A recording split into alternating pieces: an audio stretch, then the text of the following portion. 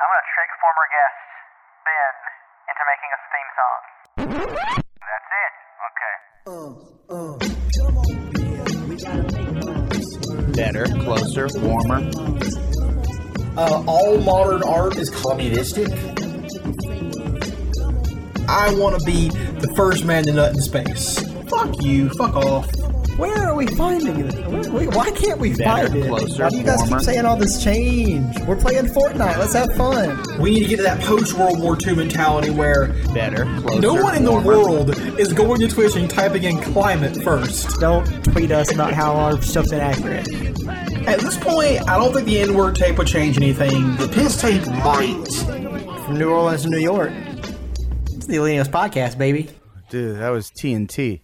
Welcome back to the Millennials Podcast. I am Smith. I'm Seth. And I'm a brick, and I'm drowning slowly off the red coast and heading nowhere. It's Mr. Movies, Ben. There he is. Mm-hmm.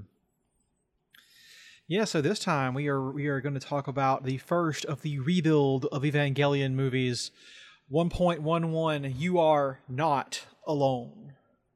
Boys, is there a better way to spend your July 4th than watching fucking Evangelion 1.11? When I think America, I think Neon Genesis Evangelion. There's a big gun in it. There's big Of gun. course. There's guns, there's fighting, there's violence. I mean, Yeah. there's nothing more American than There's that. underage people in sexual situations. I mean, They should have had Shinji eating an apple pie in this one, and it would have been perfect. or better yet, fucking an apple pie. Then it would have been American pie. They should have had Ava Unit 1 swing into the city with a big American flag flying behind it, like Spider-Man.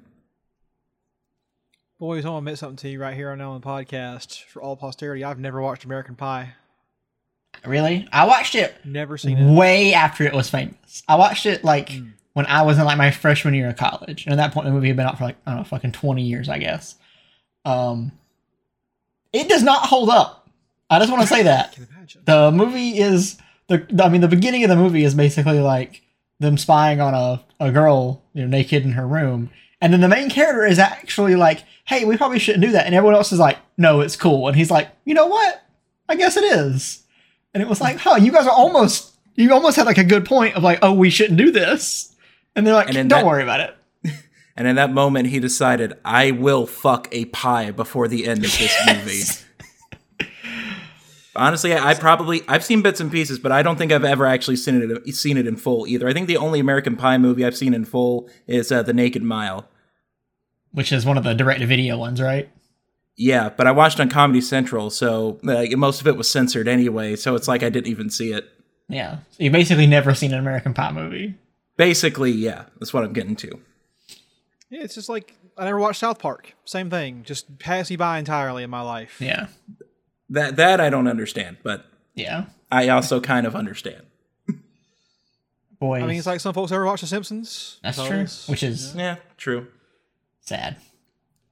But before we get into the discussion of the actual movie, I wanted to give you guys a little Evangelion sighting I had in real life. Oh. So I was at there's an independent theater in my area that had a 1-year anniversary birthday party, food truck, poster sales, blah, blah, blah. It was a fun little thing. I went there, I'm eating some Korean barbecue, and I look up and I see this guy in a soccer jersey. And I've been getting really into soccer lately. So I was like, I want to see. I was trying to see what team it was. The logos and the typography was really weird. I was like, this is not a team I've ever heard of before. Probably it might be in one the Bundesliga or something. So I'm like, what is this? He gets a little bit closer. It's an Evangelion soccer jersey. So on the back it says Evangelion 01. Mm-hmm. And Was it purple and green? it was actually red and black. And once you get closer, I noticed the reason I didn't tell the logo is because it was just a bunch of fucking hexagons across the midsection. But yeah, I saw a true to life Evangelion nerd who bought a Evangelion football jersey. Nice. Now we all need to get that Bass Pro Shop hat that says Neon Genesis Evangelion. We really on it. should. I'm gonna buy it. Yeah. We should all just buy it, and every time we record something Evangelion related, we should all be wearing Just it. wear it, yeah. Yeah. Do nothing for the audio listeners. Yeah, the video doesn't go well, but it would just be for us. Yeah. So this movie starts off with a immediate assault on Seth with some cicadas just straight up. The first fucking thing you hear is the cicadas. And I was like, they sound better than ever. I was like, if I'm going to hear them, I guess this is how I got to do it. He's like, let's get him out of the way now. Yeah, because immediately you see the money on screen. I think that after you hear the cicadas, you immediately start seeing huge, lots of military, big angel fight explosions. Already, it's like the first scene probably cost more than several episodes of Evangelion did. So it was for a person who just, for the three of us who just watched the 26 episode run, it was crazy to see this much on screen that quickly. Mm-hmm. Yeah, it starts off very strong with those vistas of the destroyed city and the red ocean and all this military equipment coming out here to fight this Ava. And I have a question. My first thought, by the way, when I saw Shinji was Shinji has more polygons, which is not correct. That's not how that works. But it looked like it, didn't it? He does have more little triangles floating around now. Yeah.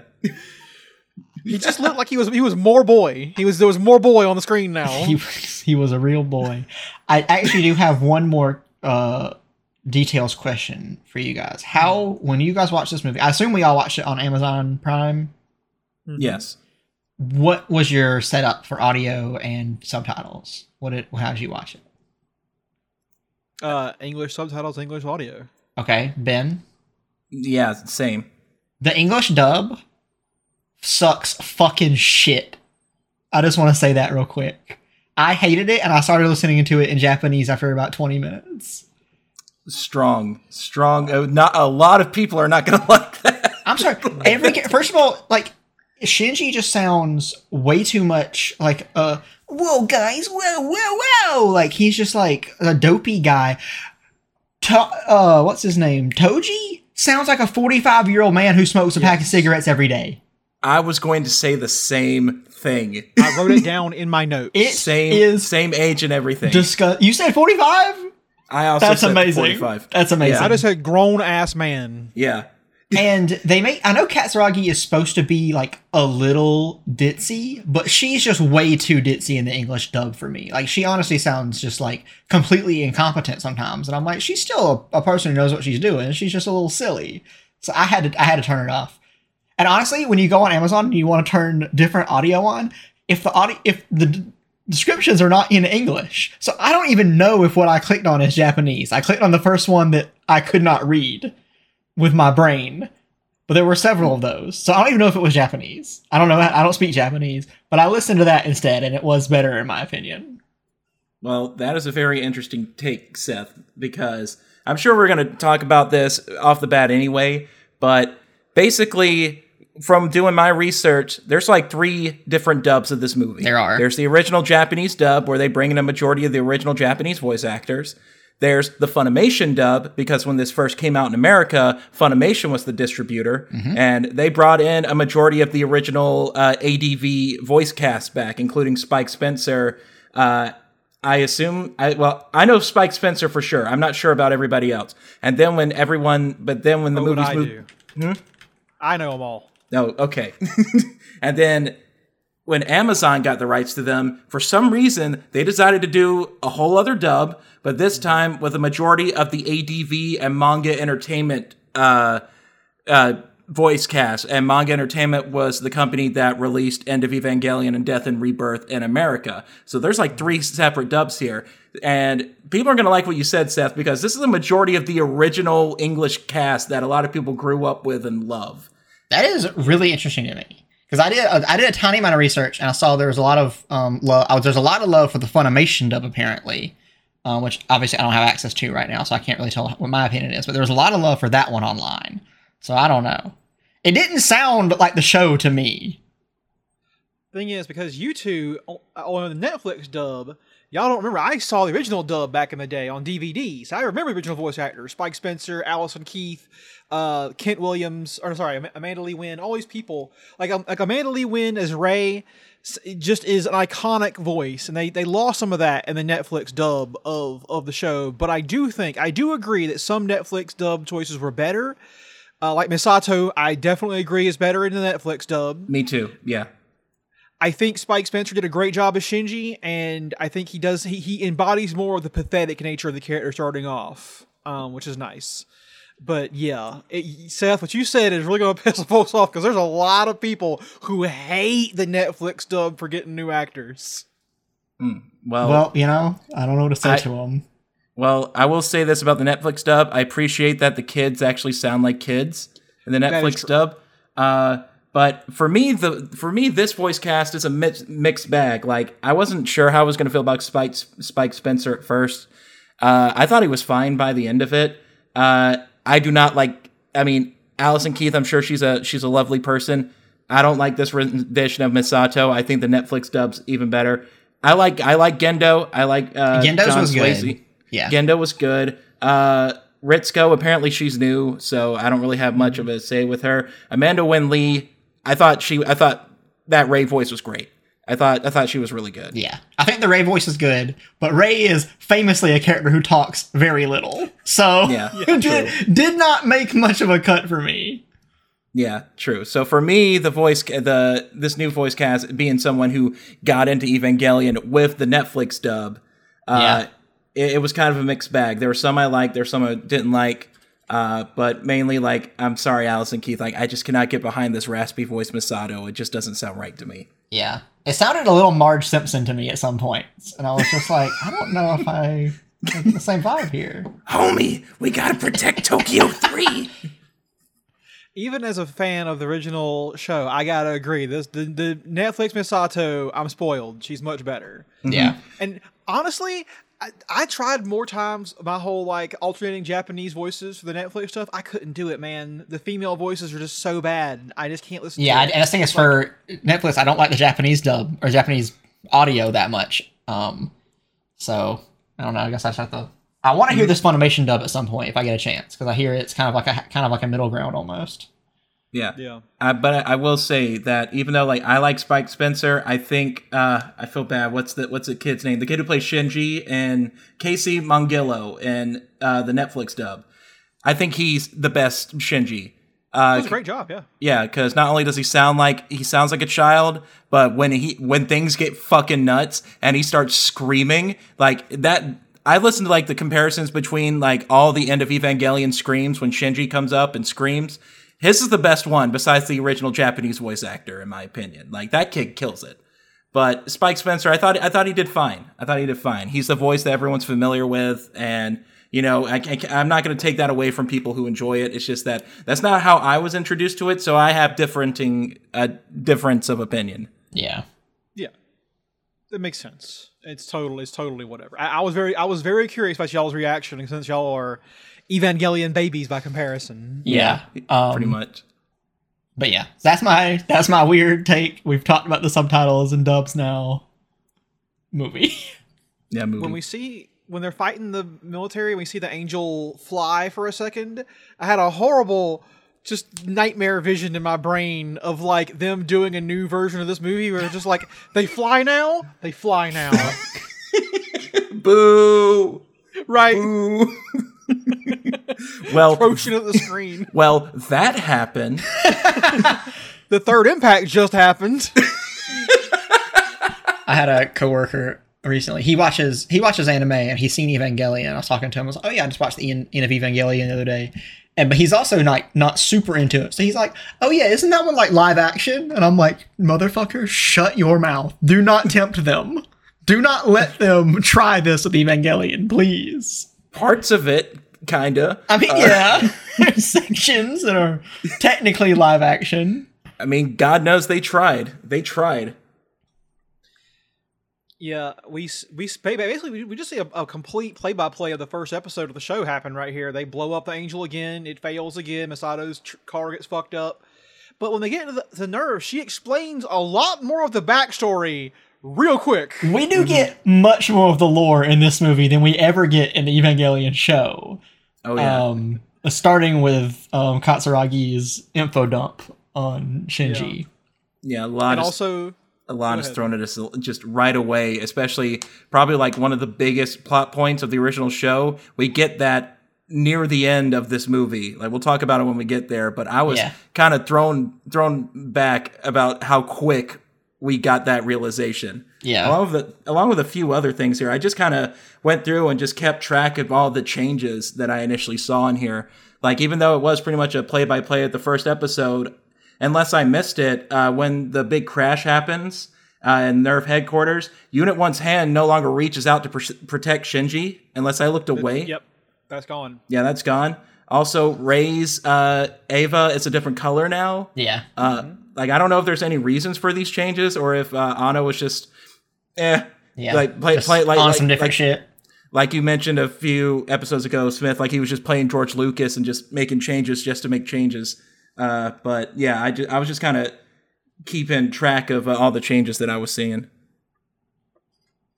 For me, a really big one was when you first see Sachiel, the angel, Fuyutsuki and Gendo talk, and they're like, "Oh yeah, these are the guys that ate from the tree of life and read the tree of knowledge." I'm like, "Okay, all right." I wrote that down. Straight I'm up. like, we're in like the first 30 minutes of the movie right now. Like a whole episode wouldn't even gone by at this point. Yeah. It's crazy. Did this movie just spoil itself for us this early? What the hell? Which, like, if you're just some newcomer who's never seen Evangelion before, that's just gibberish to you. That's absolute nonsense. Yeah. Mm-hmm. You're like, okay, cool. Tree lost your knowledge. Next. What is this? I have a question for you guys. Yeah. When Katsuragi asks Shinji, what does he know about his dad? He's like, my teacher said he had a very important job protecting humanity. Do we have any jobs that we would describe as protecting humanity currently? I mean, I guess if you're trying to be overly dramatic, you could say that about like police officers if you're like some bootlicker. But in like the actual real severity, no. Maybe they would say that about like the president's kids. They would maybe say that to them. But the president's kids probably know a little bit about what the president is at some point. I'm guessing you could maybe say that about the people who monitor like your city's water supply, maybe. Yes. You know, but not like maybe not humanity as a whole, but at least this community. But in terms of just overall humanity, I don't think we can, unless you want to, like Seth said, be a bootlicker and talk about the army and police and Space Force. Yeah, there we go. Yeah, Protecting that fucking aliens. Yeah, Steve Carell is up there in space right now, looking down at us, protecting us. Also, another thing, what I think was a change was when they come down into the Geofront for the first time, Shinji kind of geeks out. Did that happen in the first episode of the show? I can't remember if that happened or not. Or he was more. I think he was more that. like gobsmacked in the show, okay. I believe. Yeah. Because he pulls like an Ida almost. Like he geeks out. Yeah. Over this And we get this cool train in this one. The Geofront looks much bigger in the movie. Maybe it's supposed to be the same size, but it definitely feels bigger in the movie. Mm-hmm. We get a sexy intro for Ritsuko this time, coming out in a fucking bathing suit or a I diving suit. wrote that down too. Yeah, first thing we see of her is swimsuit. We get, throughout the movie, we get some of the same imagery of, being in Shinji's mind, a boy who's growing up. Same images with Ritsuko and Katsuragi and Rei. But even then, I think at the beginning, like all the stuff with Misato at the beginning, I think a lot of that was toned down until we get to all the stuff in the apartment. And all the stuff with Rei later. I was surprised. Like, we got an hour and 47 minutes. You're not dedicating any of that time to any of this. All right. Okay. Here we go. Just you wait till we get to Katsuragi's apartment scene. Oh, yeah. Just you wait. Oh, yeah. They call the Ava the ultimate weapon for the ultimate battle, which I think is really funny because they literally, now we know from the show, they literally mean ultimate in the true sense of the word. It is the last weapon for the last battle. Yep. Which is pretty cool. Yeah. But yeah, we get the same introduction for Shinji to the Ava where they're like, hey, this thing, you got to pilot it now. When they first turn the lights on, what's the first thing we see? It's eyes looking right at Shinji. Very reminiscent of the show and how eye-based imagery is really important. And then, Shinji's like, I can't do that. Yeah. I agree. Yeah. It's like, all right, bring her out. And out comes Ray again, just all beat up. Just roll her out, barely breathing or whatever. And Shinji's just like, okay, well, it's like when you're at a pet store and you're trying to buy food or whatever. And it's like, oh, do you want to donate money to dying animals on the street? And it's like, well, I have to now. You can't just say that and then I'll be the guy who says no.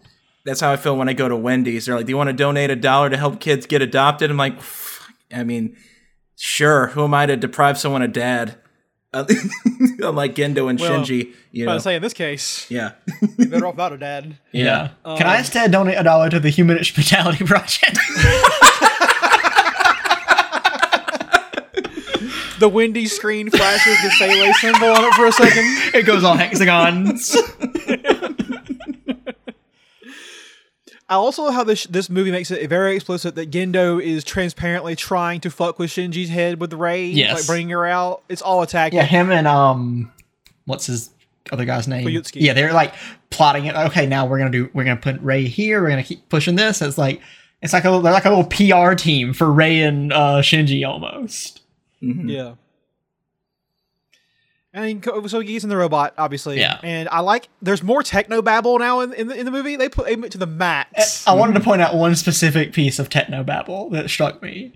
When they say that the psychological corruption level is within safe range. I'm raising my hand. I'm like, real quick.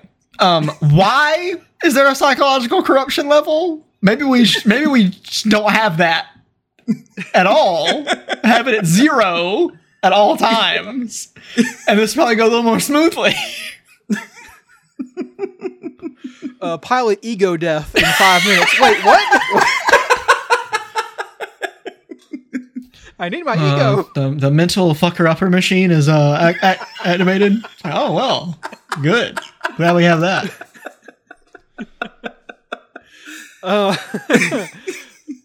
Oh, by the way, don't notice that of the Goon Squad, Ibuki sounds way more mature in this dub. Like, she got a fucking grown woman's voice now. Oh, yeah. Yeah. I was still in the English dub for that part. Yeah, I definitely noticed that. I also liked how when they deployed the Ava, you get this very stereotypically triumphant music, just like in the first episode. Like, it's like, oh, it's a mech show! We're gonna see mech things happen! Yeah. Also, I don't remember if this is the same exact score they play in that first episode of the show, but even if it isn't, I noticed this time the beginning of the song sounds very Star Wars-y to me, which I think was probably a little intentional to do kind of like what you said, to be like, hey guys, you're watching a cool, fun science fiction movie. Welcome in. And then even the Ava Unit 01 face plants. It's like, okay, this movie's a little different. But yeah, I got a lot of John Williams in the beginning there. And this time we actually see the battle, like, straight up. They don't put it in the next episode. Yeah. We just see it happen, not in flashback. It goes down. Mm-hmm. Yeah. So, just like in the show, Unit 01 gets the shit kicked out of it, and the Angel uses this really cool, like, pulse hammer that, like, and you know, it just hammers right into the Ava, and the animation for it looks really, really cool. And then obviously he's down, goes berserk, and then Sweet flip. Sweet flip. Love a flip. Mm-hmm. Tears open AT field. I love how, by the way, just like in the original show, everyone in the control room is just like gobsmacked at everything that's happening. Yeah. Like, what did y'all think was going to happen? How is this going to go optimally? What did the right way look like to you? Yeah. Because that's the thing about the Evangelion and the show, and I haven't seen all the movies yet, so I don't know, but in the show, it's like nothing ever literally goes to plan ever, so why is anyone surprised when it doesn't? The one time the plan works is catching that one coming down from outer space, and it barely works. Barely. It was like less than 1% chance of success. Mm-hmm. Yeah, so yeah, he tears up the AT field, starts stabbing or punching the fucking, or he's not doing it, sorry, Unit 01's doing it. And then the same thing, it wraps around him and self-destructs, which, by the way, if I want to note again, another one of self-destructs. Even the Angels have them, apparently. Yep. Mm-hmm. One day I'm going to Google, does self-destruct exist? I'm too scared to right now. I'm afraid I might blow up my computer when I do that. It does now. To teach me a lesson. Yeah. So, as in the show, goes berserk, gets in the fight. Shinji goes unconscious, wakes up, and says, "I've never seen this ceiling before." Mm-hmm. Shinji and his ceilings. We get an early scene of the train, by the way, Yes. where he hears his mother talking, saying, "What is she says? She says Shinji Ayanami, Rei Ikari." Yeah, and then and then does it for a minute. And was like, "No, Rei Ayanami." Yeah. Yeah, just going ahead and heading at those connections super early. I know. Like, it's really crazy how fast we get into some of this stuff. And like Smith said, if you're a brand new viewer, like, you're just like, I'm not going to watch the show. These are all rebuilds. You're vibing. You're just like, okay, cool. All right, Ray, Shinji, I got it. Yeah, you don't understand how much we had to try and pry information out of the original show and how long we had to wait for some meaningful information. Just like sticking a little tube in a tree and just waiting for the little trickle of tree sap of syrup to come out. Just we were waiting a long time, and now you're getting all of this in the first 30 minutes. Yeah, you fuckers are Michael Jackson and then the Thriller video. Just popcorn, having a great time in the theater. You privileged bastards. I do love, by the way, the wide shot of the city with a gigantic sea of blood in the middle of it now. Yeah. One thing I was going to point out is that all of the shots of the actual city of Tokyo are far improved in the movie. I mean, the city looks fucking beautiful, and they show like the nightlife. There's a scene later on where Katsuragi and Ritsuko are at a bar together, and you see basically just neon lights outside, like just little blips, and it paints an incredible like tapestry of what's going on in the city. And I really appreciate how they handled it in the movies. We get Sele shows up for the first time, I guess. Yeah, and going back to like giving more information in the movies, the Sele monoliths look fucking crazy in the movie. They literally have that stupid ass Yu-Gi-Oh hieroglyph logo on them, and they're fucking insane. It's like if you saw one of these things, you would know there's something shady and seedy going on.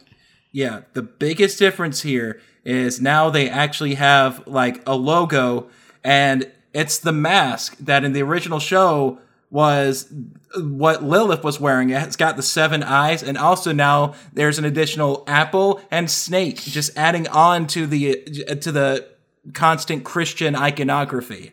Yeah. Mm-hmm. And they just straight up say like, "Hey, the time with the covenant of Lilith is approaching," or whatever. And I'm like, all right, I guess this is it. Yeah. We're just doing it. These movies do not fucking play around. They're going right to the source. No time to be wasted. And the chorus are talking about the cost of things, like the cost of repairs for Unit 01. I'm like, it looked pristine to me. It walked away from an explosion with no problems. I don't know what you're talking about. And of course, they name drop the Human Instrumentality Project. Yep. Again, a half hour into the movie. Mm-hmm. Yeah, it's amazing. From here, where we go? This is There's that brief elevator scene. Yes. Where what we see, Shinji and Gendo come face to face. We see Gendo's LCL colored glasses. Mm-hmm. Yeah. Yeah, and also go ahead. Just like in the original show, Gendo just towers over Shinji. It looks like he's like 7 foot tall when compared to his son. It's insane. Yeah. Oh yeah. They always shoot it like that. Yeah. There's a scene earlier I wanted to point out. It was when Shinji was like, "Oh, I can't pilot the Eva." Blah blah blah. There's a really cool shot of Gendo looking at the screen, and in his glasses reflection, you see Shinji downtrodden with his head, and then Rei Ayanami all in one and beaten up all in one shot of like, and it's him looking down on Shinji saying, "Oh, well, guess what? We'll just put in this battered, broken girl instead of you." And it was just so like if you show just that image to someone, you could tell you could get a big backstory as to what's going on in the scene. And I think it was just an incredible use of space and the drawings. Mm-hmm. And they always shoot Gendo from below when he's around Shinji. Even Yes. when he's up in that building, when the camera goes into that room, it still frames him from below slightly. So he's always in power, basically. Yeah. Which is great. It's filmmaking 101, but I love seeing it, you know? Mm-hmm. Also, I'm going to keep count of this real fast. If you'll note that when Ritsuko is around, who's next to her? That's right, it's Ibuki. Yep. Yeah. Just keep that in mind. Constantly fueling that idea. Also, Katsuragi is just like same thing as the show. She's like, "Don't worry, I'll mess around. He's a little kid." Ritsuko loses on her for a second, and then Doritos exist in this universe. I wrote that down. It's like there's more name brand items here. Doritos got me. The beer I knew was real from the original show, but Doritos, I'm like, man, that's a really American thing to have in your Japanese movie, you know? Trying to appeal to a Well, I wide guess they got audience. 'em. Yeah. They should have drove by McDonald's on the way to the apartment. Yeah. What if It comes up out of the ground. you just see the arches first? Yeah. Katsuragi's car was like a Chevy or something. Instead of Ronald McDonald, he's done purple and green. Yeah. Oh yeah. He's Ronald Unit 01. And so, Katsuragi takes Shinji up to a cliff, and he watches Tokyo 3 rise up in a gorgeous fucking scene. Yeah. Lavishly animated. Yeah, you can tell that Anno really kind of got what he wanted out of the animation this time. They were not holding anything back. And it looks fucking great. It's one of the coolest. Yeah. And I'm so upset that I wasn't able to get the Blu-ray of this movie back when it was still available at a reasonable cost for people in America, because I remember watching the Blu-ray with you, Smith, of 1 and 2. And I mean, the copies online on Amazon are good, but the Blu-ray is uncomparable. So I really wish I want to get my hands on that if they ever do a re-release of the 4 movies together, because I know it just looks so good. The coolest part of this sequence to me is a very small detail. It's the part where it rises up and it's a public pool or whatever, and the bolts that hold the things together are screw in around it, revealing the pool beneath it. Yes. It just flushes in with the wall. I loved that small detail. Yeah, it's kind of like the Japanese engineering you hear a lot about, where they're really good at using space and they can make small spaces and do more things. And it was just a cool little piece of even the animators who don't have any real life constraints are like, how do we make this more functional? It's awesome. Yeah, it's great. So Shinji, as he does in the show, moves in with Katsuragi, and what do we hear, boys? Yeah. Just a fun fact. This song that plays is actually in the soundtrack. It's actually called Misato. That's the name of the track. That's awesome. Yeah, antics ensue. We see that famous shot where we're behind Katsuragi and we see both her her boobs hanging down and a shot, almost like a shot up of her shorts. Very famous way that Shinji sees the world. Yeah, people would have rioted if that scene was not in this movie. I fear. I imagine so. And we see Pin once again. Also, I love that Katsuragi's apartment is still a disaster. She's just one of those people. He does the same line where he's like, "Is this is not that messy for her?" And the can gag gets repeated because you gotta. It's such a classic gag. Yeah, come on. And then much quicker than in the show, Katsuragi is asking questions. Yeah. Sitting in the bathtub being like, I wonder what's going on. Why did Gendo think this was a good idea?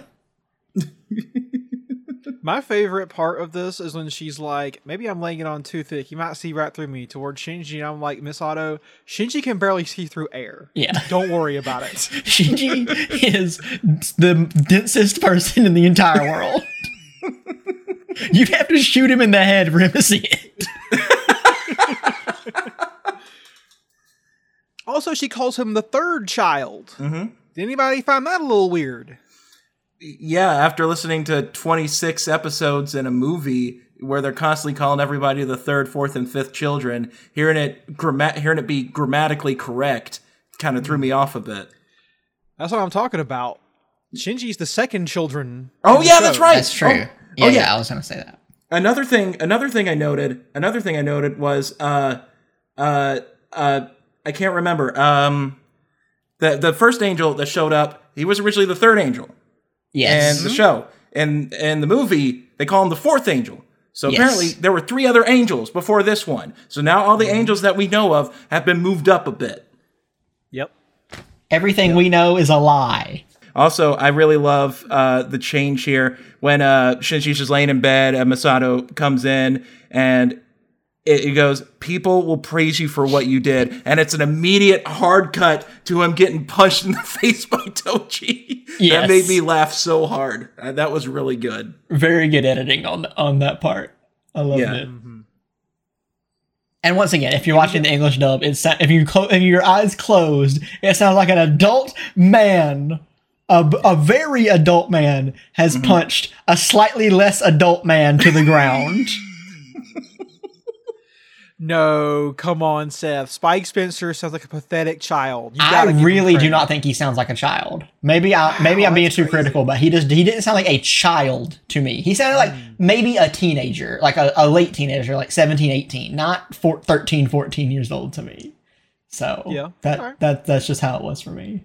But we can all agree that Toji sounds like a 45-year-old Yeah, it's insane. chain Absolutely egregious casting on their part. Like, Spike Spencer is trying to sound younger. Yes. This guy is. This is his speaking voice. Yeah, this is some guy they found at a bodega. They're like, "Hey, can you say lines? You do this?" He's like, "I can read." Like, cool. Hey, what's this fucking Evangelion? Hey, Hell yeah. I'm walking here, Shinji. I'm walking here. Yeah, I'm you got my ghoul. Get out of here. Get the fuck out of here, Shinji. Well, there's a famous example of this in the game Life is Strange, where there's a black high schooler you talk to who sounds like he hangs out with fucking Fraser Crane, and you look up the actor, and the actor looks like he hangs out with Fraser Crane. Let's just You're say, just like- obviously, the actor was Kelsey Grammer. and it was just like bizarre to hear this voice. So yeah, Yeah. whenever Toji talks, I'm just like, what the fuck am I listening to? My question, is that the original ADV voice actor? I don't know on that one, actually. He was a minor character, so I didn't look him up. Okay. He might be. They talk about the hedgehog's dilemma very early on again in this. We get that as well. And then very quickly, the fifth angel shows up. And that was when I first heard it. I was like, oh, the fifth? Wasn't this the fourth or whatever? Yep. Yeah.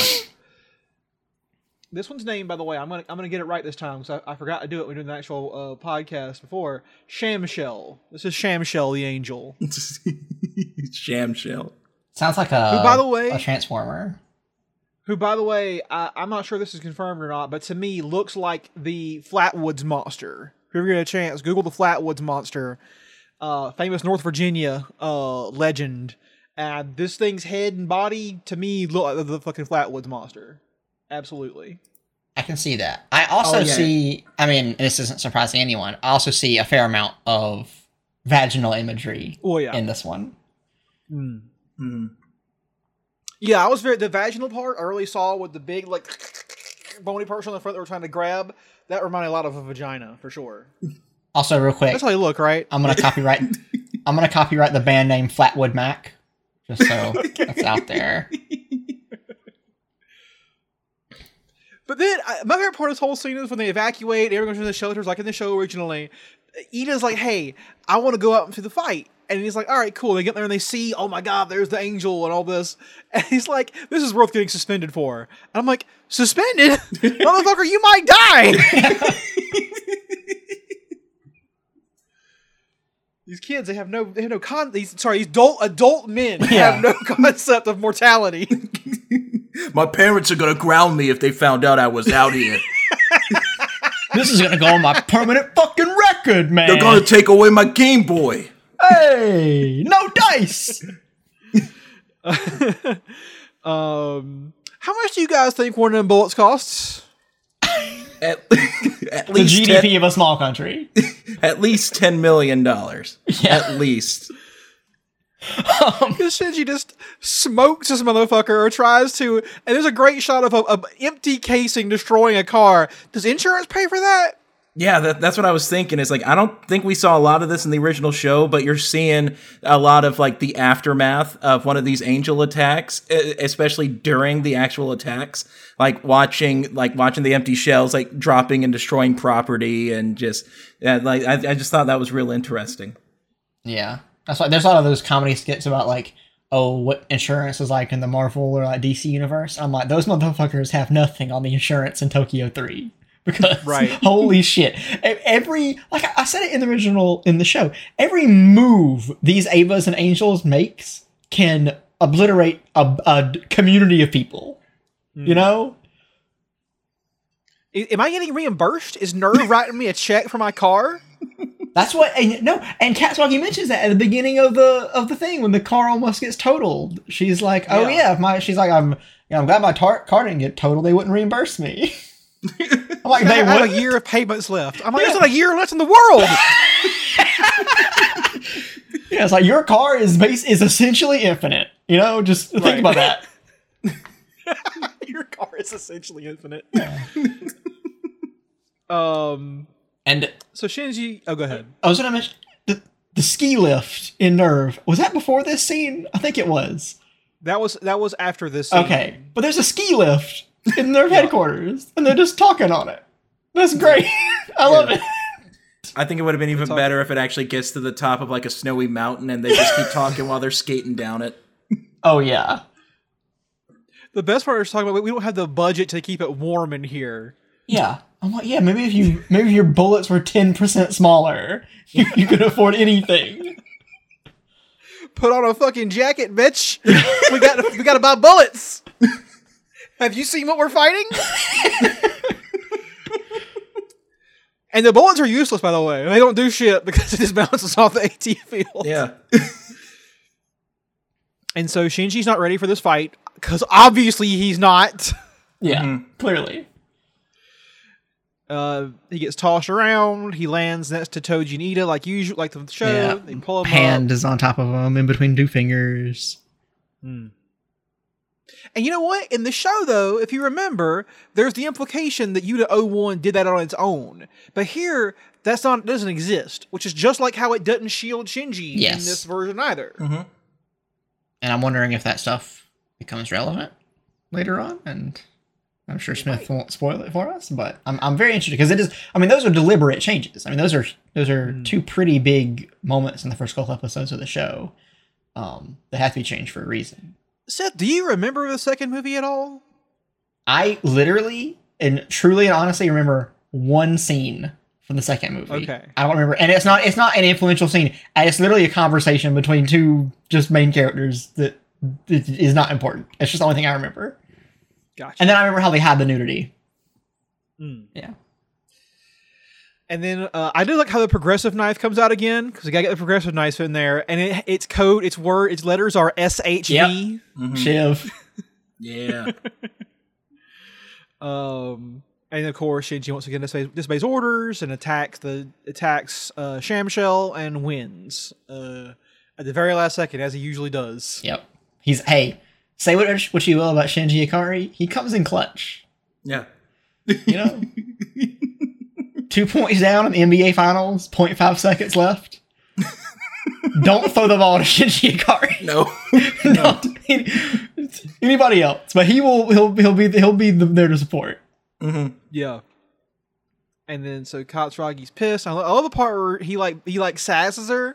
She's she's gonna fucking hit him. Yeah.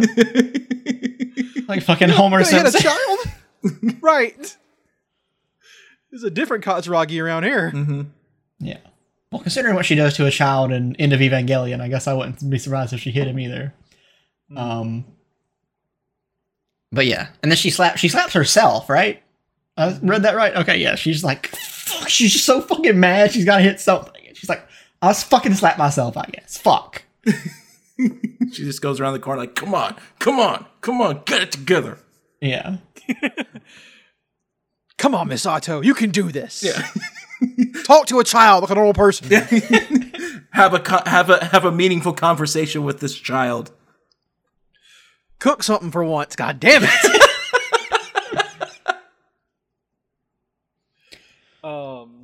Clean your fucking room like Jordan Peterson told me to. Alt-right Shinji. No. We cut to Misato. She's reading 12 Rules for Life in the corner. Oh, interesting. I never thought of it that way. She's on an all raw meat diet. Shinji, have you read this? Women are chaos, it turns out. Shinji's like, fucking tell me about it.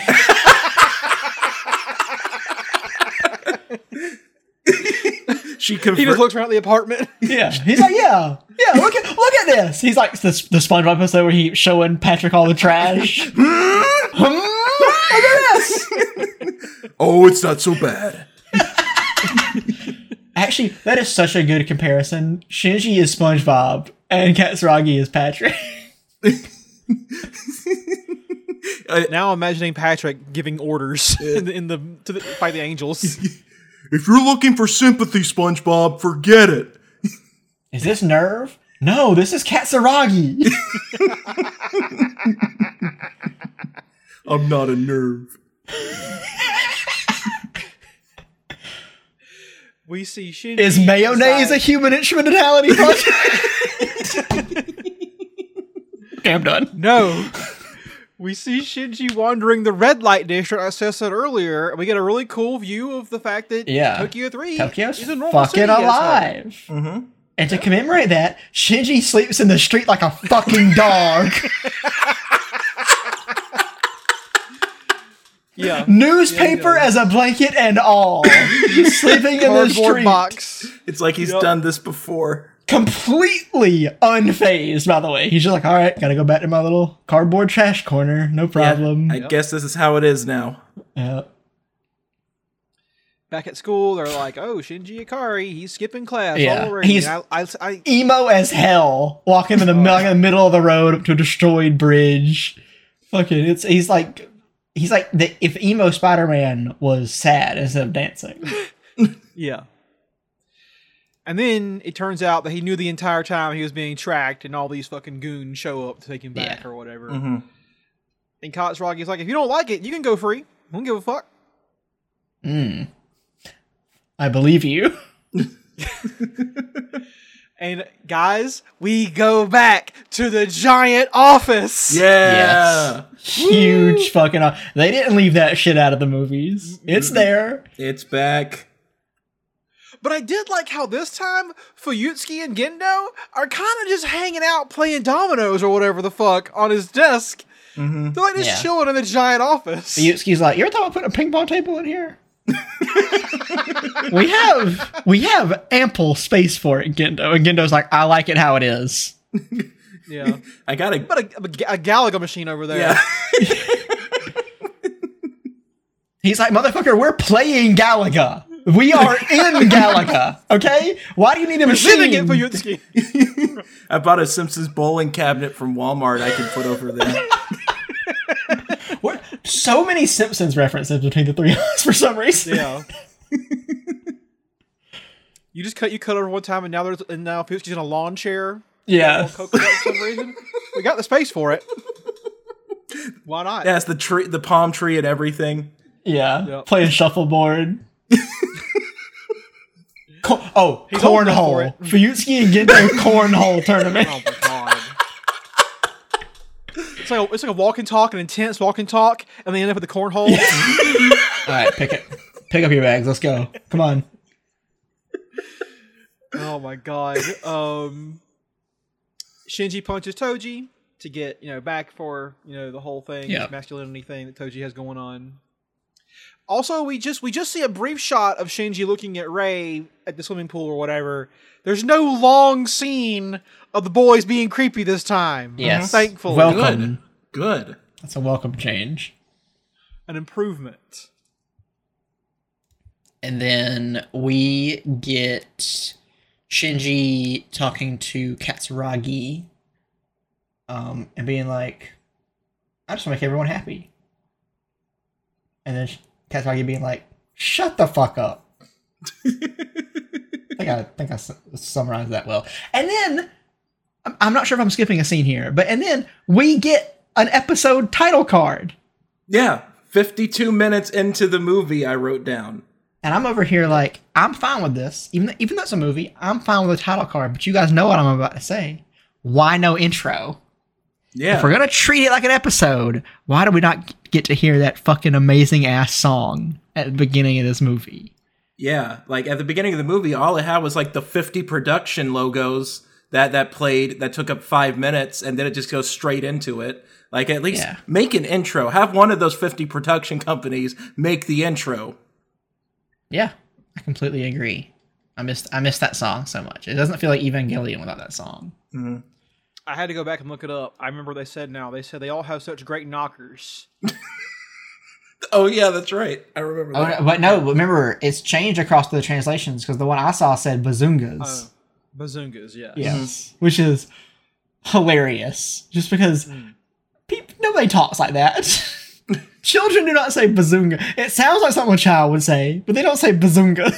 No. It's amazing. I thought that they had... So we see the flashback, of course, to Unit Zero malfunctioning. And here's a question for you boys. Yes. When the entry plug, launches out and Gendo burns his hands opening it up, does that, when the LCL, spreads out, did that have any shades to you of miscarriage imagery? Like in movies when like a woman is having a miscarriage and the sheets get stained with blood all of a sudden? Did you get any of that from that scene? I wasn't thinking that initially, but now that you bring it up, it makes sense. Yeah, it's actually a good parallel. I didn't think about it, like Ben said. I didn't think about it when I was watching it, but I think it's apt. Mm-hmm. I mean, given everything that we already know. Yeah. Yeah.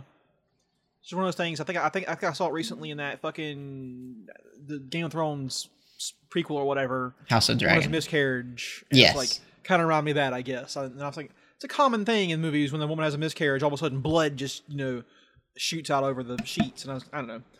And like you said, always there's the entry plug. All has fucking birth canal imagery in it anyways already. So Yeah. In Shinji's case, he's literally returning into his mother, as we know now from the show. Yeah. At points, he literally says, "It smells like my mother." Yep.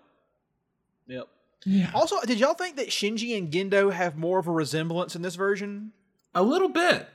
A Yeah. little bit. I can see that. Mm-hmm. Right now, anyways, Gendo looks a little bit less beat down, I guess, from this show. Like, you remember in the show when we flash back to the past and see Gendo all, like, fresh-faced? He looks a little less hard. Mm-hmm. There you go. That's a good way to put it. What are you talking about? We see again, just like in the first show, we see the conversation between Gendo and Rei that Shinji sees from afar. Mm-hmm. But now, because the conversation in Gendo's office when he's like, we need to push Rei and Shinji closer together, it now makes me think that's calculated, that he's doing that on purpose. Yeah, for sure. To fuck with Shinji's head. For sure. Because once again, Shinji's looking on like, man, someone gets to talk to my dad like that? What? He's probably over there literally saying, "I see Shinji over there. I want you to act like I'm saying something really funny to you. Peas and carrots. Peas and carrots. Peas and carrots. Act like, Apple banana. I want you to smile and act like I'm saying something really interesting right now. Just work with me." And like Seth said earlier, we see the shot of the bar with Ritsuko and Katsuragi hanging out. Yeah. And at a certain point, Katsuragi says, "Now it's not a great time to be a woman." I'm like, when was that, Katsuragi? When was a good time to be a woman? Yeah. They do have a pretty interesting conversation there. They talk about gender a little bit. And then, it's just, here's the thing. I was talking about this with some people the other day. I understand that smoking is bad for you and people shouldn't do it. I'm going to say that right now. But there is literally, and I mean this as strictly as possible, there's literally nothing that looks cooler than smoking cigarettes. It's just the coolest fucking looking thing in the goddamn world. Unfortunately, yeah. Completely unfortunately. And I don't smoke cigarettes. I don't do it. But goddamn, anytime I watch Mad Men or something like this or a Lana Del Rey video, I'm like, God damn, smoking just looks so fucking cool. And yeah, it looks, and the animation style here really just hammers that home. Like the smushing of the cigarettes, the ash falling off, everything just looks so beautiful in this scene. And then once the camera pulls back and you see that neon landscape outside, it just really makes the scene one of my favorite in the movie, even though it's kind of inconsequential in ways. Out of curiosity, just so y'all know how, like, in real life, property prices depend on your height in certain places. Like, higher places, of course, cost more. Yeah. Like, apartment-wise and whatnot. How do you think that works in Tokyo 3, where sometimes you're up high, and then sometimes you're down low, depending on which part, where you're at in configuration? I think that property prices in Tokyo. So the modern day, for anybody who's navigated the hellscape of renting or buying in the current world, they have this thing where they have this algorithm now that just can tell you the market rate of an apartment or a house at that minute, basically, and it can update every minute. So I imagine the algorithm in Tokyo 3 works overtime because it's probably every second property values can change, I imagine. Oh my God, Seth, you literally buy low and sell high. There you go. The best time to sell your apartment is when the angels are attacking. Yep. Because you're below ground now. Yeah. My 3rd floor apartment is now a 17th floor apartment. Thank you very much. Yep. It's all about perspective. Right. Also, do y'all think Ritsuko is in on Gendo's plan? Because of the whole thing where she sets up now of giving Katsuragi the ID card to give to Shinji to give to Rei? Maybe. I thought about it while I was watching it. Because we know from the show. Yeah, that's what kind of drove this. I was thinking that same thing. I didn't look at that moment specifically, but yeah, that does actually kind of make sense. Mm-hmm. Because what happens after this scene, y'all? Where we go next? Oh, Jesus. We get another one of those sadly obligatory scenes where we get a remake of the Shinji Steve Urkel-esque knocking over the panty drawer and falling on top of the naked girl, and Rei Ayanami being unsurprisingly unaffected by anything that happens. The only thing that sets her off is Shinji wearing Gendo's glasses. Yeah. That she fucking comes at him like a goddamn Terminator. Yeah. She doesn't talk or anything. She just walks up and reaches her hand out to take the glasses off. I would have been scared as hell in that moment if I saw that coming at me. She pulls them close. Don't you ever fucking put those on again. Do you understand me? But yeah, like, for the most part, I thought Spike Spencer throughout this movie was fine, but it was this one scene where I'm like, all right, he's doing too much. Because it's literally just going, whoa, whoa, whoa. And we do get ourselves a good bit of child nudity here as well. Yeah. Gotta get that in there this time. Yep. Regrettable. That was movie only last time around. Well, I guess this is a movie, so, they can really want. Mm-hmm. It's always movie only, I guess. But yeah. You are, again, not supposed to enjoy this, because no one's enjoying it, not even Shinji. Mm-mm. It's just way too awkward. Yeah, way too much. And then she gets completely dressed, which is always, it's very funny to watch her just put on literally an entire, like school day suit when she's at home. And she's still drinking out of beakers. I don't understand her outfit. Elaborate. It's like she puts on a shirt, and we cut away, and we come back, and now there's a whole bunch more stuff. Like there's is it a dress? Is it overalls? What is this thing that goes over the shirt that we see her put on? All the girls are wearing it at school, so obviously it's the uniform. What is it though? This question is so funny to me. What do you mean? What is it? Like, what would you call that piece of clothing that she puts on over the shirt? Over the shirt. Yes. I guess I'll call it the shirt, the white part is separate from the green part. They're two separate articles of clothing. I guess I would call it a blouse. The shirt is the blouse, Seth. What goes over that forms the rest of the outfit? Probably like a blouse skirt combo. Okay. That's just what I don't know. I think you're... Skirts don't go up over your shoulders, too. I'm saying the bottom part is the skirt. I understand that much. I'm not there's fucking more green stupid. That goes up here. It sounds like you might be, all right? Listen to my words. You're over here asking, what is that to a piece of clothing? Well, it's a clothing. Get over it. Call your wife. Let's ask her. Get her in here. She'll know. Guys, I think I'm going to head out. Yeah. You know what? Fuck you. Fuck me. No, fuck you. No, fuck you. Fuck you and your shoes. All right, fine. Mea culpa. As a man, I don't know the answer to this question. It just baffles me. All right? That's true. I want a woman's opinion on what she's wearing is what all I'm asking. As 3 men, do we really need to talk about this at all? Right, fair enough. All I'm saying, men, shirt, pants, shoes, belt, whatever. It's easy. Women, mystifying. Who knows what they're wearing, you know? It's crazy Wow, shit. real gender binary comedy you got going on there.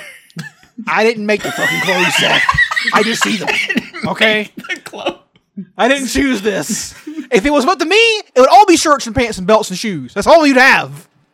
Or jumpsuits. We can have jumpsuits. Those are okay. And isn't that supposed to be the future? Isn't it every sci-fi movie in the future we all wear the same thing? We just have the it's the Jerry Seinfeld joke. We just all have one uniform in the future. Some are different colors, but it's all the same uniform. So I guess that's what we're heading towards. Maybe it'll be what Rei Ayanami wears in Evangelion. Can't wait for my little red bow I gotta wear. Yeah. Right. Anyway, sorry for this digression. Yeah. Shinji gets slapped. Oh yeah. She says what does he say? He says he has no faith in Gendo, his own father. Yep. And then Rei just once again, Terminator like turns around, slaps him. Yeah. Red mark on his face. Yeah, and this happened in the original show too, right? Yes. Yep. Okay, yeah, making sure. Is it because of the same reason? Does he say the same thing in the show? I can't remember. Yeah. Okay. It's pretty much almost word for word the same conversation. Okay. And immediately after this, we get the next angel, Ramiel, who, in my opinion, is the most iconic angel from the show. Yeah. Yeah. And the movies, whatever. Yeah, I mean, look, the design is fucking, it's just like a little polygon for a bit, but it can do fucking anything. Yeah. It's a dope idea. As soon as it started transforming, it's like, I don't remember this from the show. And it starts doing all this cool shit. And like, okay, all right, now that we got like proper CG technology, like they're going buck wild with this. And it's crazy what they're doing with this thing. You can see the reflections and everything in his body. I still love the noise that it makes. It kind of sounds like King Ghidorah a little bit. I get like that kind of vibe coming in. And also interesting, like he's now the 6th angel instead of the 5th angel. Yep. And he has like new cool powers and transformation. And I was like, whoa, this is fucking nuts. Yeah, in the show, it's just like a laser that will like blow stuff up. Now he fucking screams and turns into a goddamn crazy polygon. And he splits into 2 different ones and has like a blank space in the middle, and it's it's crazy. It's the screaming part that's really freaky. Yeah, the scream is great. I hear they put that in a lot of memes that I've watched. I love Ramiel's scream. It's iconic to me. Yeah. And so they send up Shinji and he immediately gets blasted. Yep. Yeah. I wrote in my notes, Shinji gets fucked up by a shape.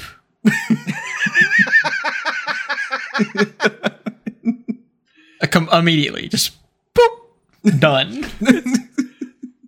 That reminds me of like the show Smallville, where they couldn't say Superman, so they called him the Blur or whatever. Yes. Yeah. Shinji gets fucked up by the Blur. The shape.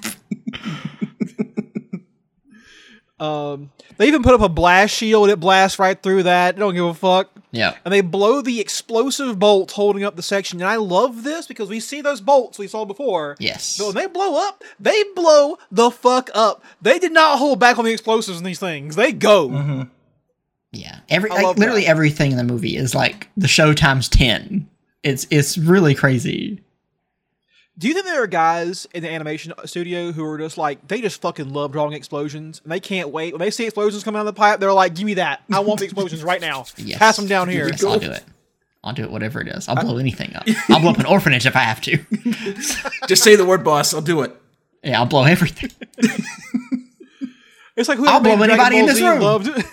Okay, let's talk about this. All right. Like Akira Toriyama loved beams. He was like, we got to put as many fucking beams in here as possible. Mm-hmm. Yes. And to be fair, both beams and explosions are cool as hell. Yeah. Oh, yeah. So, you know. I need beams, balls, and blasts. Those are the 3 things I need in this show. The 3 Bs. Quick question. Obviously, Evangelion live action would be a horrible idea. Would you entertain the idea if Michael Bay directed it? I mean, you gotta entertain a lot of things. I feel like if they announced that specific version, I'd be on board. I'd be like, okay. Yeah. Well, Ben, you're in the notes, so you can see what I pulled out of the Amazon description. Yeah. The gag they did for April Fools in 2009. Yeah, I see that. What did they do? It wasn't a live action, but it was a very different voice cast, which was Shia LaBeouf as Shinji, Lindsay Lohan as Rei, Miley Cyrus as Asuka, Angelina Jolie as Misato, Samuel L. Jackson as Gendo, and Sean Penn as Pin Pin. Sean Penn. Yeah. That's pretty funny. Basically, an April Fool's joke for 2009 before the before the original dub came out. But Samuel Jackson's Gendo sounds awesome, actually. I think I'd be down for that. And I don't want to give anybody any ideas, but the modern day April Fool's joke would be Shinji Ikari voiced by Chris Pratt. Oh. Yeah. Yeah. Personally, my pick, if you wanted to really fucking go for it, would be to cast Ezra Miller as Shinji.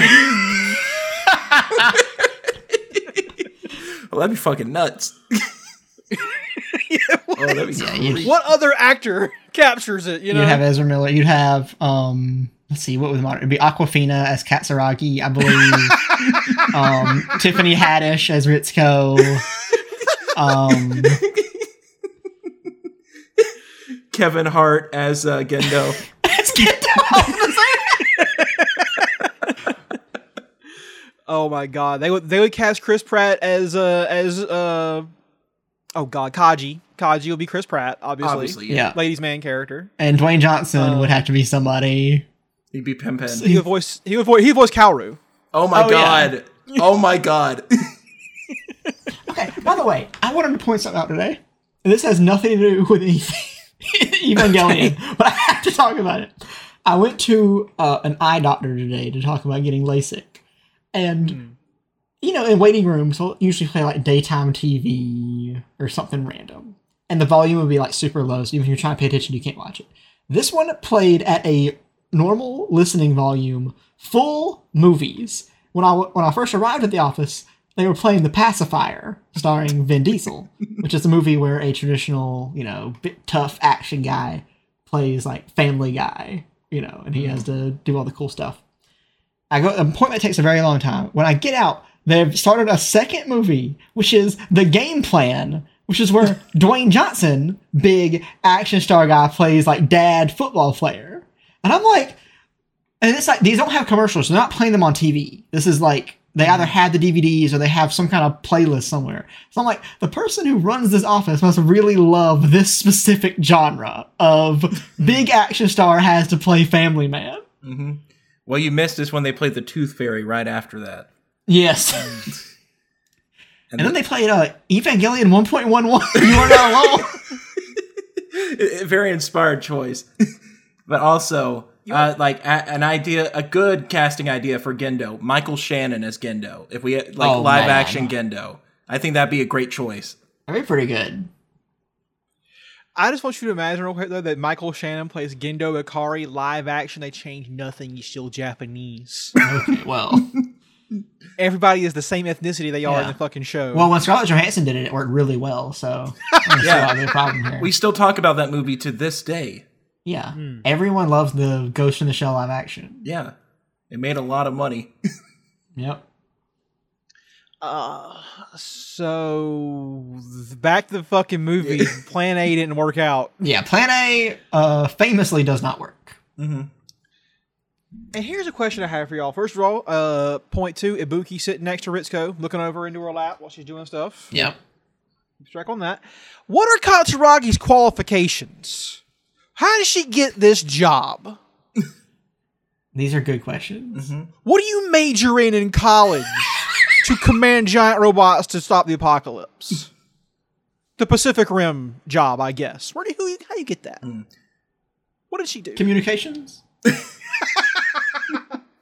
I assume a little engineering here and there. Maybe some biochemistry. Maybe some political science to do the talks to the UN. By the way, every time they mention the UN in this movie, it's always like the UN is a complete pushover. It's like, oh yeah, they were like, getting past the UN, that's easy. Talking to the SDSFFRR or whatever the fucking name of the series, like, that's gonna be tough. I'm like, oh man, the UN is just so easy to get past in both real life and in this movie. Yep. And they're all talking about how, like, well, it's over. We're going to fucking lose. We're going to self-destruct the whole goddamn base. There it is again. And that'll, I guess, stop things from happening or whatever. And she's like, I got one plan, though. Yes. Once again, a Katsuaki plan where the margin of error is almost zero. Right. It's as close to zero as it can possibly be. And just like in the show, she's like, we're going to take all the power away from Japan and put it into this fucking rifle. And we're going to see what happens. We're going to take all the power from Tokyo 3 and push it somewhere else. Yes. You know what I miss, by the way? I miss from the show here is there's a scene in the show when Katsuragi goes to the Japanese science lab and is like, I'm taking your fucking positron cannon. And they're like, but we can't even move it. We don't have a way to move it. And Unit Zero lifts the roof off the building. Yes. And like waves. I miss that. That was so good. Yeah. I will say there's a little less comedy in the movies. The show definitely left more room for comedy. Yeah. And so, they're going to marshal all of Japan's resources. I do love the part where there's these... You know how they move the space shuttle around with those gigantic fucking crawler trucks, like out of Star Wars? Yes. And they're, like, going by, and she just walks up and goes, one little hand right up. And this giant machine stops moving because apparently they see her going. She hits right away as a pedestrian. Really good. Oh shit, that's Katsuragi. See, they got, like I said, they got the same plan. All of Japan's electricity is going to go to the positron cannon. Shinji has another one of his classic existential crises. Yep. Crises. Absolutely. And Ray's like, nah, I got it. Yep. No problem. Whatever. Eye patch, she could have 2 broken arms and she'd be like, all right, I'll do it. Whatever. I guess I'm going in. Ooh. She's the little Ayanami that could. And this segment, again, just has big Godzilla vibes to me. This is such a Godzilla moment. For sure. It helps now that I've seen Shin Godzilla, and they use this literal fucking song in that movie, too. Yeah. They do. Yeah. It's like, as is reality, Anno wanted to make a kaiju movie. And he got to do it. Yeah. And Shin Godzilla is great. Yeah, I wish going into Shin Godzilla I would have already been into Evangelion, so I could have freaked out when I first heard that song. I would have been, what? Huh? What? Yeah. I had the opposite experience, Vin. Oh, really? Of watching Shin Godzilla and being like, wait, hold on. I know this music. Yeah. Is that Shinji's music? Shinji the steel chair. By God! And then we get this part where Masato... Is this the part that you're talking about? Earlier you said they do some crazy shit towards the end of the movie? When she shows... Or no, actually, I don't think so. She takes him down into okay, yeah. She takes him down. She's like, hey, by the way, the big thing from the show, he's here. Yeah. Here he is.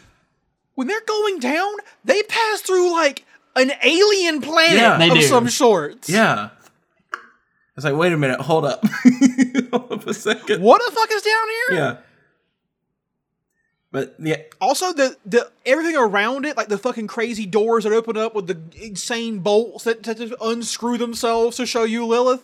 Mm-hmm. Yeah, and she knows it's Lilith, and she knows it's down there. Yeah. They say Lilith. They don't think it's Adam at first. And she's already like, by the way, if the angels ever get down here, it's gonna cause a third impact. Just so you know, end fucking everything. Yeah, and it shows him the real consequences here. That was information we didn't get until like 23 episodes in to the original show. And not only that, Lilith is wearing a different mask. The mask resembles the face of the third, now fourth angel. And in fact, we see that third or fourth angel's face more often throughout. We see that we're going to see that face a lot apparently. And I was like, wait a minute, what the fuck is going on? Ben, I'm so glad you're noticing these things. Mm-hmm. Yeah. So Shinji's like, all right, you son of a bitch, I'm in. She got him. Yeah. Let's save the human species. Or actually, not humans. All life on Earth as we know it, as we find out, descends from Lilith. Mm-hmm. Another thing I'm looking forward to seeing in these movies, and Smith, don't spoil anything, but I do wonder if in the movies they show what the rest of the world thinks of all this. Because man, I'm still so interested in that part of the show and the story itself. Is what does everyone else fucking know? Smith is holding his mouth as hard as he possibly can. Katsuragi explains the plan to Shinji and Rei. Shinji's going to shoot. Rei will be on defense. Same basic idea as the original. And it goes down more or less like it does in the show. Also, Rei, all business. I like this is in the locker room. That's it. Yeah. I'll protect you. Don't worry. I got you. She's like Kobe Bryant. She has just no feelings at all when it comes. She's like, if it comes to playing the game, I'm in. I don't know who you are. You know who I am. We play to win. And just like on the show, she says farewell to Shinji, which, is very final sounding. Here's a note I want to make here. This is called Operation Yashima in the show, which Katsuragi says it's obviously named Yashima because we're gonna unite all of Japan's resources behind this one thing. And here's the thing. I don't understand what she means. She's talking about the Battle of Yashima from like the year 1135, but I don't think that was when the Yamato court united Japans. I don't know what she's talking about there. However, I will say this. After the 2011 tsunami, there was an online campaign by fans of Evangelion called Operation Yashima to get folks to turn off their power, to like stop using electricity to save the power grid of the country because the power plant was down. So there was a actually kind of big campaign calling itself that. That's cool. Interesting. So if one of you fucking nerdlings out there knows what she's talking about with the Battle of Yashima, get at me, because even I don't know. Wow. It's one of those history things that even Smith doesn't have an answer for. I looked it up. I couldn't find out. Also, this is the closest we've ever come to an actual military battle in Angel, isn't it? Yeah, pretty much. But yeah, we still get that incredible shot that I think Anno stole from the Super Mario Brothers movie, where Rei protects Shinji from the shot. The shield fucking gets to its absolute limit, and then Shinji's able to take the shot. Much like Luigi and Mario in the Super Mario Brothers movie from 2023. We gotta go back, Seth, because you skipped over the first shot, which failed. That's true. Yes.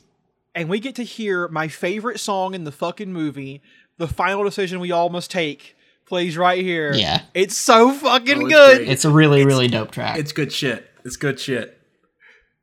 The Romuel scream, the counter shot that blows up everything, and Shinji comes through, boys. Yeah. They're like, all right, pull him out, but he's like, nah, put me back in, coach. I got this. Yep. For once, Shinji pulled through, which is it's a good climax for the first movie. I really like how they reformatted everything to make the final battle surrounding Romuel probably like the most interesting angel from the original show, and now that's the big climax and vocal point of this movie. And Shinji gets his hero moment. He pulls through. He takes the shot. Yep. And also, just like when it shoots the when it what's it called, like the S2 drive? Yes. Yeah. S2 engine. Yeah. The S2 engine, and just the explosion of blood that emerges from this creature. It's insane because you look at this, like there's no blood in this thing. But, like, it bleeds a lot. But no, there's a ton of blood. And once again, you get one of those shots of, like, when you think about how much blood that is and they're on top of a city, like, the splatter is just going to get over buildings and buildings. Yeah, imagine the poor soul out there just walking down the street wearing his brand new clean white shirt. You're getting ready to show it off at the company picnic. Walking during the middle of an angel attack. He missed the memo. Like, he couldn't get in time. He's got his AirPods in. Oh, yeah. His white AirPods that are now also... He's got his AirPods in. Watch out. Romuel's there. Oh, no. He can't hear his pores. Yeah. How However, I will say this. In the original show, if you remember, when Shinji fires the first shot at Ramiel, it fires back, and we get that fucking awesome scene of the two of them looping like a double helix together, and that's why he misses. We don't get that here. Yeah. I feel like we should have gotten that. I wrote that down. Yeah, I missed that. I wish we would have seen that, because I feel like with the budget they have now, that just would have looked so much cooler. Mm-hmm. And by the way, did y'all ever wonder what that big ass fucking shield Ray has is? Kinda. They never say it, and they say it in the show if you've forgotten, but it's a piece of a abandoned space shuttle project that Japan was working on before this happened. It has heat shields on it, basically, which is why it works as a good shield against Romulo's laser. Okay. And so, yeah, that was a really neat bit of lore. Also, how about this scene where fucking Shinji uses the prog knife to do field surgery? Yeah. That's an interesting new little paradigm. Yeah, that was cool. Scalpel. Prog knife. It's bigger than God. And you're like, okay. Gotta be precise. Imagine if you were getting surgery done on you and they just say machete. Yeah.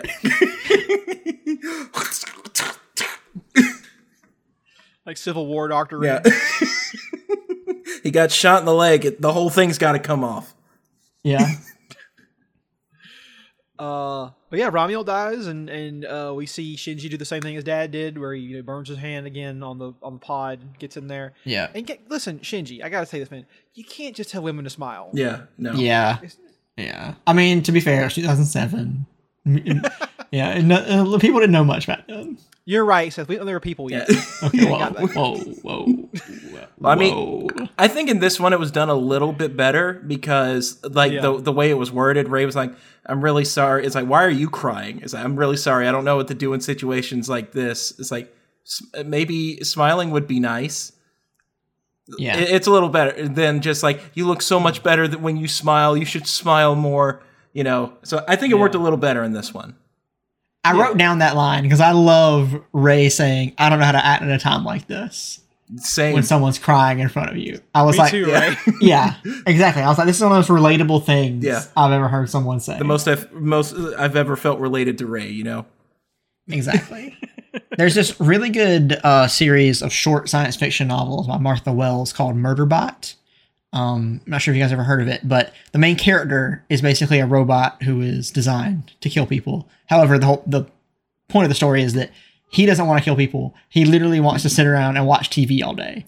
And I've read a couple of the books at this point, and is by far the most relatable character I've ever read in a book, even though he's a robot made to kill people. And he kind of has some of the same energy that Ray has in these moments, where he's just like, yeah, I'm chill. I don't really know what to do right now. And he's like, I honestly just want to be left alone so I can, watch TV. And I get a lot of those vibes whenever Ray is being like this, Seth, I want to recommend you an old webcomic called Warbot in Accounting by something out at 8-Bit Theater. And the gimmick is that there's a fucking gigantic warbot that works in the accounting department. He has a little tie on now and like two big Gatling guns. But the thing is, the warbot cannot speak, does not talk, have emotions or anything, but just keeps getting put into office situations. I think I've heard of this. I'm looking at it now. Yep. Looks awesome. It's fantastic. But I got a question for the two of you fuckers, since y'all have not seen this. How'd y'all feel about that last scene of the movie? I screamed. I was like, what the fuck? It's like, we're already getting this bastard? And this is what, and Ben, you have been asking for this since the beginning. You're like, who is this Kaoru guy, and why is he apparently so important? He's already here, motherfucker. Yeah, no, he's introduced way earlier. I'm like, Kaoru's already here, and he's on the moon, what the fuck is this? This giant angel-looking thing that has the original Lilith mask on. Yes, I'm like, good point. What is going on? And he says that Shinji has entered the generalization stage, which is a very ominous, weird thing to say. And then obviously it kind of ends with him saying Shinji's name. It's a child psychology term, by the way. Really? What is it? Yes. Can you give me a TLDR on it? Basically, it's like when you're starting to get a sense of who you are as a person. Okay, well, that tracks. Yeah. Also, Ben, I have a question for you. Did you happen to notice anything weird about the moon? Yeah, it had the blood stain on it, like similar to what we saw from End of Evangelion. Interesting, Yeah, right? yeah, very interesting. Did anybody watch after the credits? Yes, I did. What? I didn't know there was after credits. Yeah. I literally finished the movie and ran up here to record. Basically, it's like one of those like previews that they would do at the end of each of the actual episodes, and it had preview. And I did not know how to react. At first I was shocked. It's like, I guess when this movie came out, they already had a good bit done for the second movie, and also it's like, I don't know this. I don't remember this. What the hell is this? Who's that? Who's that girl? Is there a fourth, fifth, sixth Ava? What the fuck is happening? I implore both of you, before you watch 2.22, go back to this, get to the post credits, and watch that scene again, and then watch 2.22 immediately afterwards. Okay. You will not regret it. Okay. Is that the name of the second one? You will not regret. Yes, that is it. Mhm. You got it right. It fucking could be. Yeah. You know? Why fucking not? There's no rules. Look at the way they just number right. these bitches. Yeah. My question is, 1 point. my question is like, it's called 1.11, but also it's called 1.0. Why the difference between the two titles? Well, yeah, go ahead, Smith. You wanna tell them, Seth? You know Smith. In the theater, it was 1.0. Yeah. The DVD release was 1.0. Blu-ray is 1.11 because they're all different. Okay, so like, is there like new scenes that were added in, or It's very small stuff, but yes, they change the music around. They do some lines a little bit different, but yeah, there's small differences. Anno did his George Lucas shit a little bit, changing things between each version. okay, all right. So I'm trying to remember the versions on Amazon. Are those was that 1.11? Those are the 1.11s. Okay, all right. Yeah. Okay, making sure I didn't miss anything. Okay. Yeah. I don't think you can watch the original 1.0 anymore. I don't think there's a way to track it down legally, at least. Well, he really did pull a George Lucas then. Damn. Yeah. And both of you have mentioned this. I wanted to kind of play in this playground for a second. We keep talking about George Lucas and Anno. A pretty decent comparison, I would say. But can you imagine the world in which, like, you know, let's say we don't get the prequels, like, for some, you know, George Lucas goes into hiding or whatever, but people are clamoring for Star Wars, and George Lucas is like, how about this? How about I rebuild the original Star Wars movies? And he does 4, 5, and 6 again. Can you guys imagine what the fuck he would do with that? I just want to live in that world. Yeah. Yeah, I just like, would he approach it like he initially did the prequels? Or like, yeah, would he add more of the politics to it? Would he add, you know, more of I don't even know, you know, just some of the angst? Like, what would he do with it? Like, if he really got to redo that shit? Some of the I think it would be lack phenomenal. of emotion and expression. I don't. Oh yeah, I forgot. Ben's a prequel hater, so it's harder to talk about this with Ben. Revenge of the Sith is good. For a long time, I used to be like, I'll watch Phantom Menace every day before I watch Attack of the Clones again. I rewatched them recently. Phantom Menace sucks, man. I'm sorry. Like, everyone was right. Everyone's right about that one. Attack of the Clones, though, I do like that one. You can be wrong, Ben. It's okay. It's funny. It's funny. still I actually like Phantom Menace more than Attack of the Clones. Interesting. That's an interesting take from That's Seth. interesting. I do. But then again, I also have like my ranking of like top 3 Star Wars movies is Empire, Original, Last Jedi. So take everything I say about Star Wars with a grain of salt. Did you say Last Jedi? Yeah, it's number 3 for me.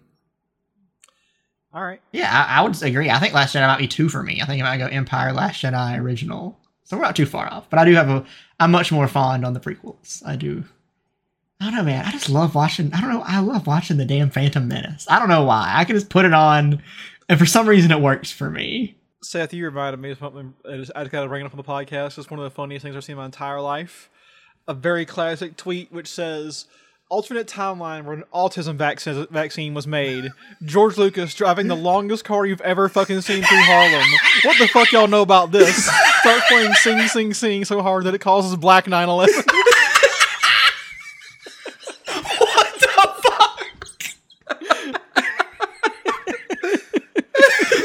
longest car you've ever seen.